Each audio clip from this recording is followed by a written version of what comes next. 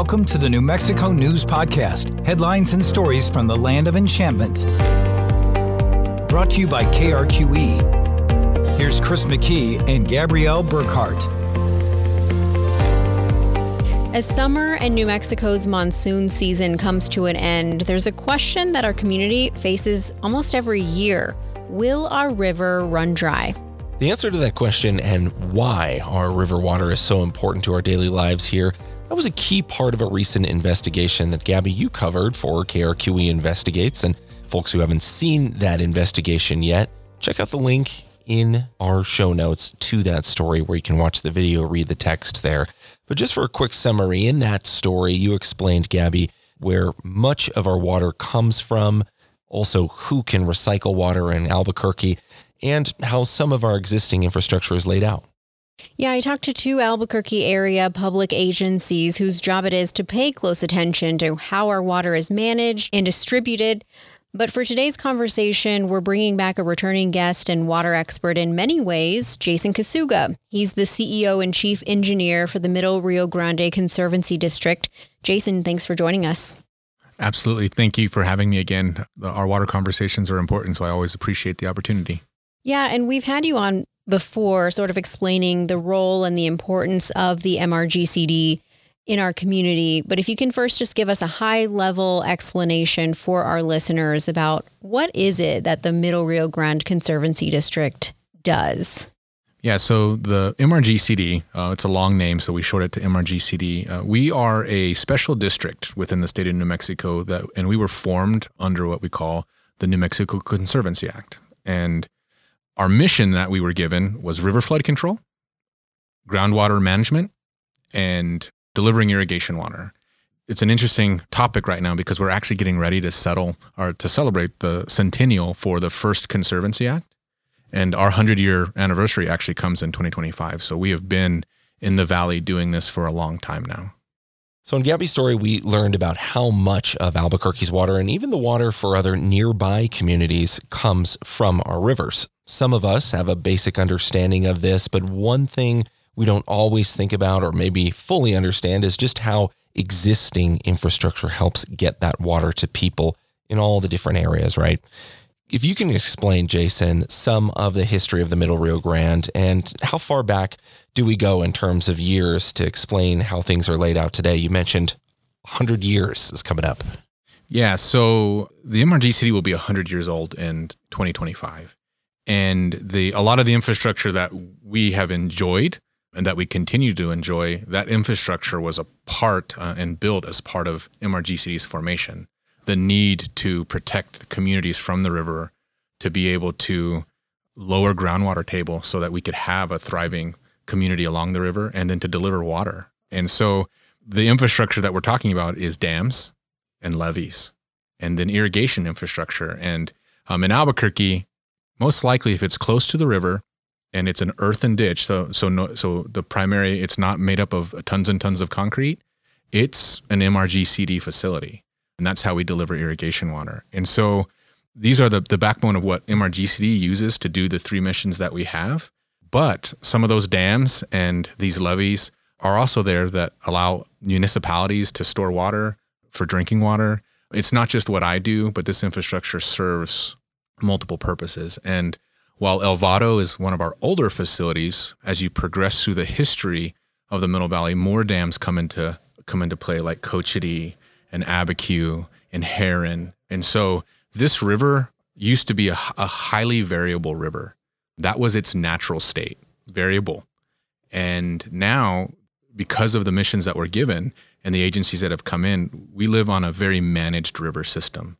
And the ecosystem that we love comes because of that management. The economy that we have along here and the agriculture comes because of that management. And the lifestyle that we enjoy along the Rio Grande comes from that management. One of the things that struck me in our last conversation was your pointing out, that if our forefathers hadn't thought of and planned for the infrastructure that we do have now, much of Albuquerque's economy wouldn't exist the way it does now, meaning our downtown area, as we know it, could be prone to flooding from the river, right? Can you explain more about that? Yeah, I think we should look back at history and I think acknowledge big decisions that affected us and still affect us today. And the first passage of the Conservancy Act, while it was not the current legislation that MRGCD was formed under, it was the stepping stone to get here.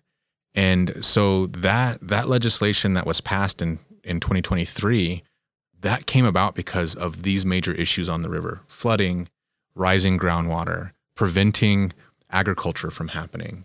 We have these historical photos from the early 1900s that show parts of downtown Albuquerque that were almost like swampy and like a wetland. And that's really hard for us to get our mind around and think of the Middle Valley. And right now with what we face as, hey, this was standing water at times and swampy. And so I think that's a really important thing, that we acknowledge that there were decision makers at the time who needed to go so far as pass legislation to bring about an agency like MRGCD and just keep moving us forward. And then there was federal legislation that was passed in the 50s that brought in the Army Corps of Engineers and the Bureau of Reclamation because of what we were facing on the river. And so our forefathers, the people that came before us and thought about what the community and the vision for the community on the Rio Grande and what we needed to build that community shouldn't be understated. And I know there's a side out there because the river was changed forever. Destinies changed, and I think it's really important to acknowledge that there are people groups along the river that had their destinies changed, if you will, tribal communities that lived along this river where this infrastructure changed. And I think we have to acknowledge that and acknowledge the change that came for them. But at the same time, I think most of the communities celebrate living along this river and enjoy it. Many of these communities may not be able to be here in the current state that we have them and thriving like they are without the infrastructure that we have. So with that, who relies on this infrastructure? You mentioned tribal communities, but Albuquerque is obviously the largest one here. Yeah, so absolutely. So municipalities like Santa Fe, Albuquerque, even if you go so far down to go further south outside of the area that I work in, but Las Cruces, any community along the river, Valencia County, the communities in Valencia County. So all of these communities along and municipal entities rely on the river. Farmers, obviously, within the Middle Valley, those are customers of mine, constituents. And so part of what we do is deliver ag water to them for growing. Tribal communities, so the 6 Middle Rio Grande Pueblos are the historical users of the water on this section of the river. They have the senior water right, if you will. And all 6 of those Middle Rio Grande Pueblos need that water. And their communities would not be thriving without the water that is rightfully theirs. And then, honestly, the ecosystem. And the ecosystem that has come out of infrastructure that we have on this river has been maintained because the infrastructure exists.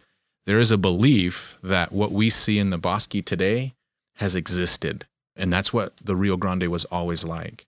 And I can bring historical images and photos, but the Rio Grande that was here before this infrastructure was constructed is not the Rio Grande that you know and that the communities now see. A thriving bosque with trees. Think of a river that is 3 or 4 times wider than it was, or than it is right. That's how wide it was back then. Think of it running a whole lot more shallow.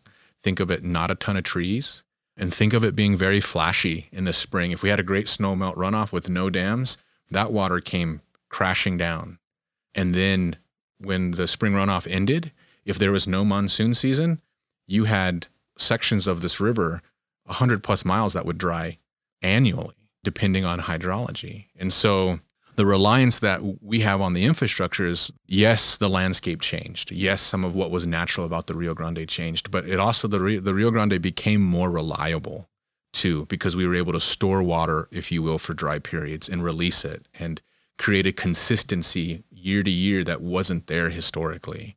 And so I think that's important to talk about, because there are a lot of conversations going on about we want a natural Rio Grande. And I've even seen articles written about the negativity about infrastructure. And at the same time, I think we need to take measured looks, especially people who come into New Mexico and come to the Rio Grande with no history of the Southwest and no understanding of what a Southwest river looked like, and then no understanding of how the communities grew up on a Southwest river. This infrastructure became life. And then it also built an ecosystem that we love. And so I think every community, including the river along the Rio Grande, benefit from the infrastructure that's there. I feel like what a lot of you're describing too does come down to engineering and math in some ways. In researching for my recent story, I learned how much, far ahead planning and building things like this take years and a lot of money. Just one minor example, there are plans to build out reuse pipelines on the west side of Albuquerque. And I spoke with the Water Utility Authority, who told me, they're still in the planning stages for that infrastructure build out. But something like that, can cost upwards of $120 million, not to mention, the disturbance in construction and planning out for those types of big projects. The timeline for construction was a government timeline, if I've ever heard one. I was told it'll happen hopefully within the next decade.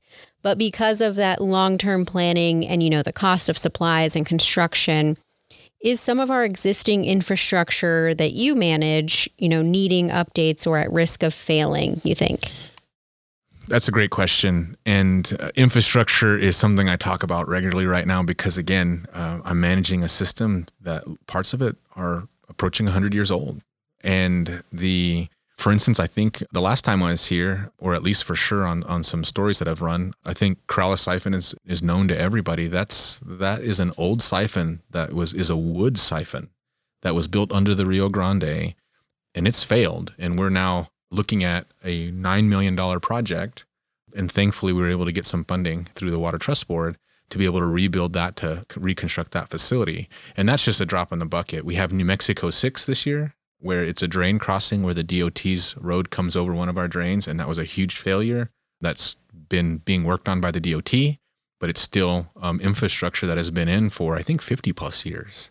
And then we have Elvado Dam that is managed by the Bureau of Reclamation. That's probably approaching a $200 million project to rehabilitate that. We're probably not going to have it fully back in operation until 2028.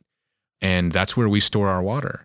And so infrastructure is really important, and it takes planning, it takes thought, it takes lots of math at times, as you said. And then one of the things too that is probably different than it was back when a lot of this infrastructure was created. But again, we have an ecosystem that we love, and we want to make these improvements in a way that damages the ecosystem the least amount possible. But at the end of the day, the upgrades need to be done because the ecosystem relies on it too. And that's probably one of the things that have now come into the equation more than they ever did, because obviously we didn't have things like NEPA, like the National Environmental Protection Act, and those kinds of things back when the district was forming, and we didn't have endangered species back then. But those are kinds of things that are important in the planning process now, and they take time and money to figure out and then get things permitted. How hard is it to be proactive in this space? Because it feels like when we hear about big projects, we often hear about the failure of something, right? And then you have to be reactive and you got to address it right away. How hard do you feel is it to just be proactive? Because, to your point, these things cost a lot of money. They take a lot of time. And, I think we can probably say as a society, whether it's New Mexico or many other states, sometimes it is just really hard to bite the bullet and spend all that money for something that you won't see the results for years. Yeah, so being proactive is a must. I think that is historically MRG City probably hasn't done the best job of being proactive, but that's who we are now. And that's what we're trying to build, and to be proactive. And it's a balance right now, because a lot of it is planning for the future, but then also, hey, that broke this year and I have to get that fixed. And as soon as I can, because the Corrales siphon, for example, will be down 4 years. We have a temporary pumping operation, but it has absolutely had an impact on the village of Corrales, even though we're getting water to them during certain times of the year. Because right now I can deliver water to the rest of Albuquerque with the little amount that we have, but the pumps from the river's too low to operate the pumps. So while there are people in Albuquerque that can get water right now, the village of Corrales can't get ag water through our system because the river is too low to operate pumps. And so there is the reality of thinking ahead, and we at MRG City have to be able to do that. But unfortunately, we have to also be able to react. Things are going to keep breaking because it's an old system. But luckily, there are some resources, and there's a lot more people beginning to understand the reality of what our water situation is. And right now there's funding available both internally to the MRG City, but also federal and state. But I've never known, being the CEO of the MRG City, without having a piece of critical infrastructure break on me. So, Yeah. Is it harder, though, to get people to pay attention to those proactive problems? Because, again, talking about infrastructure, you don't see the word infrastructure in headlines a whole lot. Yeah. Because it's like beneath the surface is things that we don't always think about in our daily lives. Is it harder to get people to pay attention and get funding for big projects like that? At times, I think and I really appreciate this opportunity, but you guys also know a lot of times when a news story wants to come talk to me, it's because something fantastically broke. Yeah. Yeah. That's, I mean, fair point. True. For sure. And so, but you're right, outside of that, headlines of, hey, building a siphon that will be underground and you'll never see it Yeah. is not something that I think people pay attention to. You're more likely to pay attention to, hey, a new interchange on I-25 versus something that's going to go underground and you don't really understand how it affects your daily life. Water just comes out an end of it and you just don't think about it because you don't see it. There really is, with an infrastructure issue and just infrastructure in general, out of sight, out of mind until it breaks. And then the question is, well, why didn't you fix it? And why wasn't it being worked on? And that's where a lot of times you're beginning to explain to people, well, I've actually had a project designed and I've been seeking funding for the last 8 years. I just haven't been able to hit on the jackpot of getting some of that federal funding and getting some of that state funding. So that happens to municipalities and water managers in the background all the time. A lot of time there's lots of planning that goes on, but inevitably it gets more energy when the piece of infrastructure that you've been planning to fix breaks, and that may also accelerate the funding that you were trying to grab too. Mm. I mean, think about how many stories we've seen just in a different realm of infrastructure about bridge collapses, and now there's the story about how quickly it all came together to fix it. It's a lot of the emergency response. And You think about wooden pipelines underground. That's, I don't know.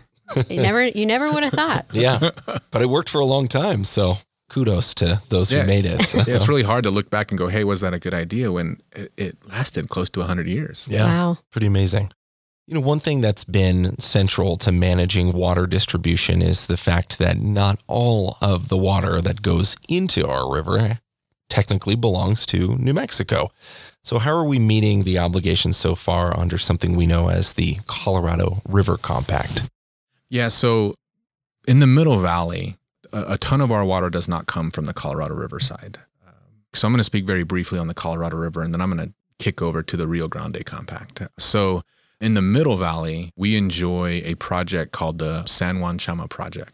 And so this was a federally authorized project through the Bureau of Reclamation where San Juan Chama contractors like MRGCD and ABCWA, Santa Fe, and others, there's some tribal entities that have access to some of this water. We cost shared on the construction of improvements that allowed us to benefit from a portion of New Mexico's Colorado water and then move it into the Middle Valley through a series of pipelines. What I think is different about that project and the Rio Grande in general is that we've been facing these drought conditions for a long time now. It's nothing new to us. And what's really good about the San Juan Chama project is that water is given to us annually based on annual hydrology. So while we have, for instance, MRGCD has a right to 20,900 acre feet, we don't get 20,900 acre feet annually. We get the proportionate share of the hydrology that comes. So we're shorted based on hydrology, which I think is a fabulous way of doing things. Hey, let's not have a requirement to over deliver, but then the system's not creating it. Our delivery annually comes from that. So I think related to our San Juan Chama water, my belief is that it was designed in a way that honors the requirements to the Colorado River. Now, that's MRGCD's perspective. I know the state of New Mexico and maybe folks on the Colorado River would have their own perspectives on that, but that's mine as the CEO of the MRGCD and as MRGCD as a San Juan Chama contractor. On the Rio Grande Compact side, I don't think it's any secret New Mexico is in debt to the compact. We ended 2022 about 96,000 acre feet in debt. It's good for folks to understand that when I say, a lot of people will say, well, that's Texas's water. Well, that's not actually true. And I know it frustrates some of my own constituents when I talk about this, but what are the communities directly downstream of Elephant Butte? Well, there's Hatch, there's Las Cruces, right? There are New Mexicans there that the water that the Middle Valley and that New Mexico sends to Elephant Butte, the first people that get a drink of that water is New Mexicans. So I always talk about New Mexico being in debt to the compact because there are New Mexico communities on the downstream side of the compact that get water before it makes it to Texas. And so we have challenges there. There are some significant issues on the southern portion of the river leading up to Elephant Butte that make it a challenge to deliver water there. And we have some really great federal partners that are working with us now on that. But it's not an easy fix. It's not going to be something, as you guys said, that will be fixed overnight. But those delivery issues, coupled obviously with Elvado, make our current hydrologic situation very difficult. Last year around this time, there was reporting about the intensifying pressures facing rivers in Colorado and here in New Mexico and how water gets distributed, how much we have. Can you give us an idea of where we stand now? You know, how finite is our water supply looking for future growth, both economically and for future generations? So I'll start with the positive side. There is great investment going on a critical piece of infrastructure that is so important to the future of water along the Rio Grande in the Middle Valley, and that's Elvado. I think I've said it a couple of times right now, but Elvado is so important to our future and to the flexibility that we can create along the river, especially during dry times of the year. Obviously, storage in Elvado comes with one. We need the facility sound and safe, and the federal government's working on that, and MRGCD is paying our share of that work. And then the second side of that is we need to be in compact compliance to be able to use Elvado. That's the positive side. There is forethought and there has been advanced planning that infrastructure needs to be rehabilitated so it's good for the next 100 years. So the not so great side is it's going to be a little bit before we get that back. And what we're experiencing right now along the Rio Grande through Albuquerque, it should not go unnoticed that Elvado's not been available and Albuquerque has dried last year, and we are still run up to the potential of drying. It hasn't happened yet. The river hasn't broke through Albuquerque, but we're not completely out of the woods yet. It could still happen. That should not go unnoticed that you have this critical piece of infrastructure down and Albuquerque hadn't dried in 40 years. And then this infrastructure starts getting rehabilitated. We don't have access. It dried last year and has the potential. And so we have a rough ride. I think we are completely at the mercy, I think, of hydrology and Mother Nature, if you will, right now. The good thing is we have a little bit of supplemental water. This year, MRGCD got a full allocation of San Juan Chama water. That water started being used in July. So imagine July this year without 20,900 acre feet of San Juan Chama water. The river would not have been what it was and what we enjoyed through July into August before we started running out of the San Juan Chama water. And so, but that water is not guaranteed again. That delivery is based on hydrology annually. And so one thing that New Mexico and New Mexicans have always done, I think the system that we have on the Rio Grande is great. We built our system to be based on the hydrology we get annually. And then we built infrastructure to support how we supplement the river. And so I think that should be something positive. We are not so far over allocated where I think Colorado River is. They have lived off of very large reservoirs that could store whole annual water supply. So every year, even when the hydrology was short, they benefited and the dams just kept dropping and then dropping and then dropping, and you never got the hydrology to refill it back up. So ours don't really work that way. None of our dams hold our whole water supply annually, at least in the Middle Valley. So, yeah.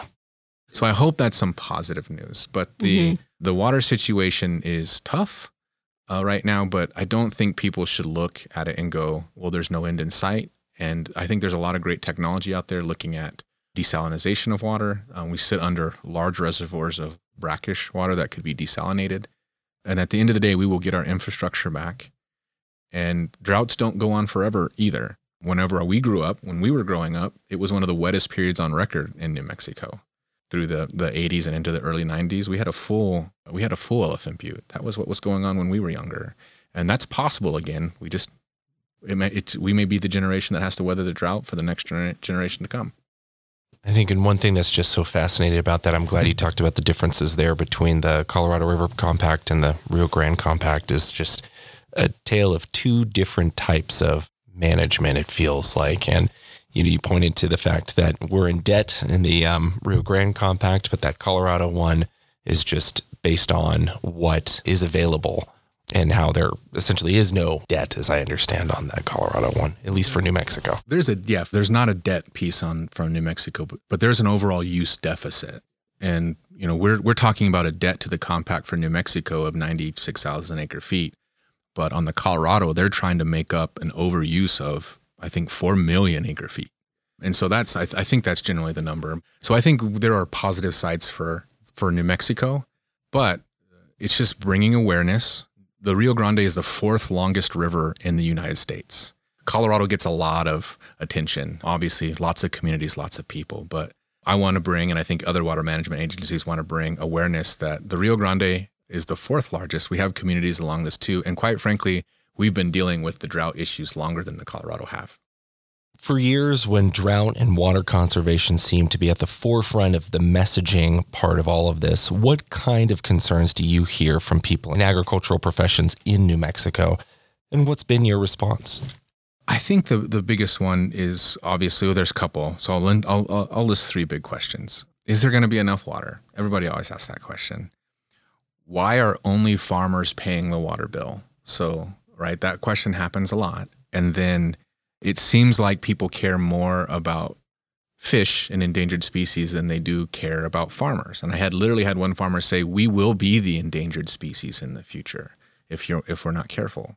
And so I think those are all fair questions. And I think it goes back to MRGCD's conservation strategy of we have a need to deliver irrigation water to farmers. We have a need to assist the state in meeting Rio Grande Compact. And we have a need to do both of those while balancing the ecosystem that we enjoy. And so think of that as a triangle where all sides are equal. And right now it's kind of out of whack. Getting our infrastructure back will certainly help. But I also think that understanding the history of this river, when somebody says, Jason, what you and MRGCD doing is not, like, we want the river to be natural. And I turn my head and I go, as an engineer, as a river person who enjoys the river, works on the river, understands the history of the river, when somebody says we want natural back, my understanding in the history of a natural river is one that needed to be contained so that communities could develop on it. And people were running from the river at times, getting away from it because it was damaging communities. And this was a river that didn't have a cottonwood forest like you see today. The cottonwood forest is a product of the infrastructure, quite frankly. And so I think that's one of the big things that people need to understand. If we're not careful and we continue to just pull and pull and pull away from the farmers, we will inevitably shrink our agricultural community on this river. And my question to New Mexicans is, ag has been a large part of who we have been. It's in our acequia communities. It's in our northern New Mexico communities. It's in our tribal communities, right? It is how we survived on the Rio Grande to build the communities that we have. Are we walking away from that? My hope is no. And so how do we balance keeping good farming with the ecosystem that we love and while making compact deliveries? And I think people need to come to the table willing to make compromises. And that compromise shouldn't be, let's dry up farmland. The answer in the history of this river is not a continuously connected river. So we may have to have conversations. If the river is going to dry naturally, okay, so where are the important habitat pockets that we make sure survive? Because we can do that and wait for the next big year when the river reconnects for longer periods of time while letting farmers be farmers. But I will say, I think you guys can see I'm passionate about that. When you talk to farmers, if you go out there, farmers live and breathe what they do. They are passionate about it. And farming is a very, very difficult lifestyle. Things break, and yet they believe it'll be okay. And they want to grow things that we consume. And so my fight here is to get people to see that I think we can have it all.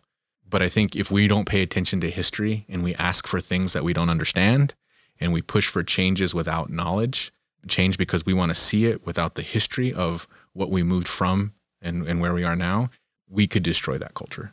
I want to just hone in on your message here and summarize maybe what is your response to a farmer who says, we could be the endangered species one day.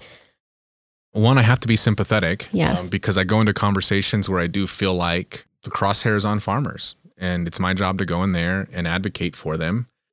That's what I am, though. I'm not a decision maker all by myself. I have to win over state legislators, federal legislators, right? Communities like this. I have to win over new people that are moving to the valley with a view of what a river is, but maybe they came from someplace where the river never dried. So they think in their mind, a river should never dry. And so clearly you guys must be doing something wrong if this river dries.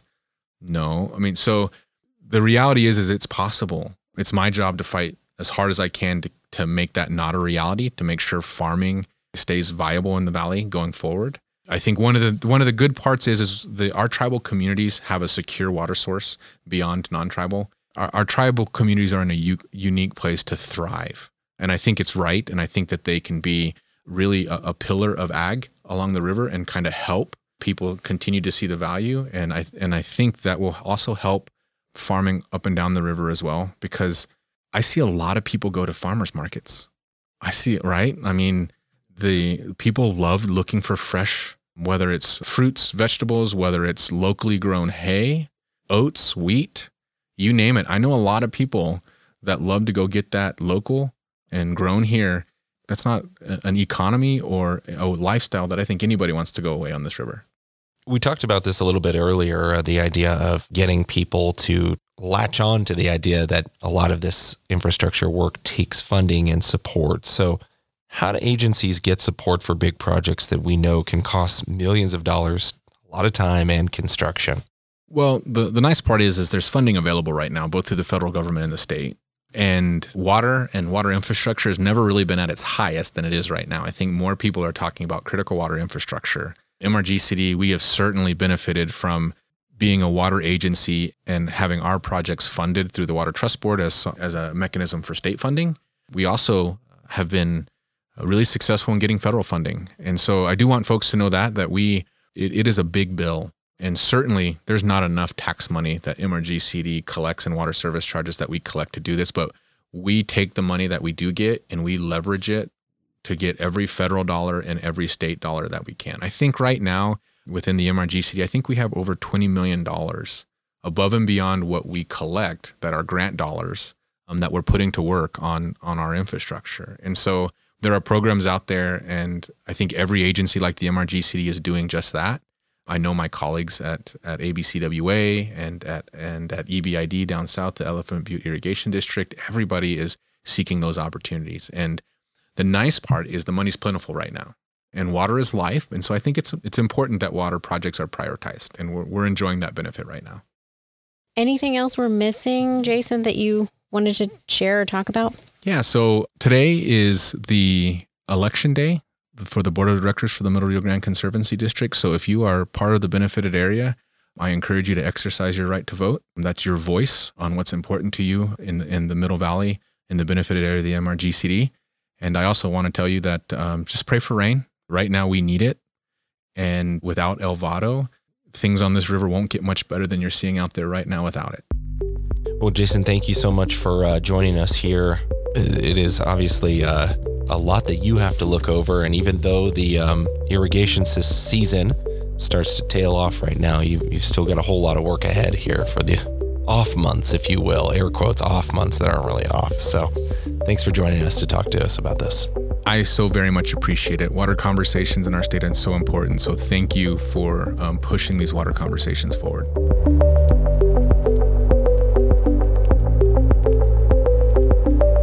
Thanks again to Jason Kasuga. As he stated, these conversations are important to have, and it's interesting to hear about all the work that goes on in the planning process and, the construction phases, thinking so far ahead into the future. He told me in our recent story that you can watch on krqe.com/investigations. Some of the planning that he works on is 50 years from now. That is crazy. I can't imagine having to be working that far out. I always struggled with the question. I think my first boss asked me this, where do you see yourself in 5 years? And I said, I'm just trying to get through today. Exactly. And that feeling is very ever present in news when you've got the deadlines coming at 4 and 5:30. You just feel like I'm just trying to survive today. So yeah. Anyway, yes. Big thanks to Jason Kasuga. Got a lot of work to look far out ahead for, in particular the Corrales Siphon and the El Vado Dam. Those are two big projects that mean a lot to people throughout here, and this may be the first time you're hearing about them. So appreciate you joining us here, Jason, for today's episode. And if you have a story idea out there, dear listeners, you can email me at chris.mckee@krqe.com or catch me on social media at chrismckeetv. And I'm Gabrielle.Burkhart@krqe.com in the email and gburknm on social media. Thank you all for listening.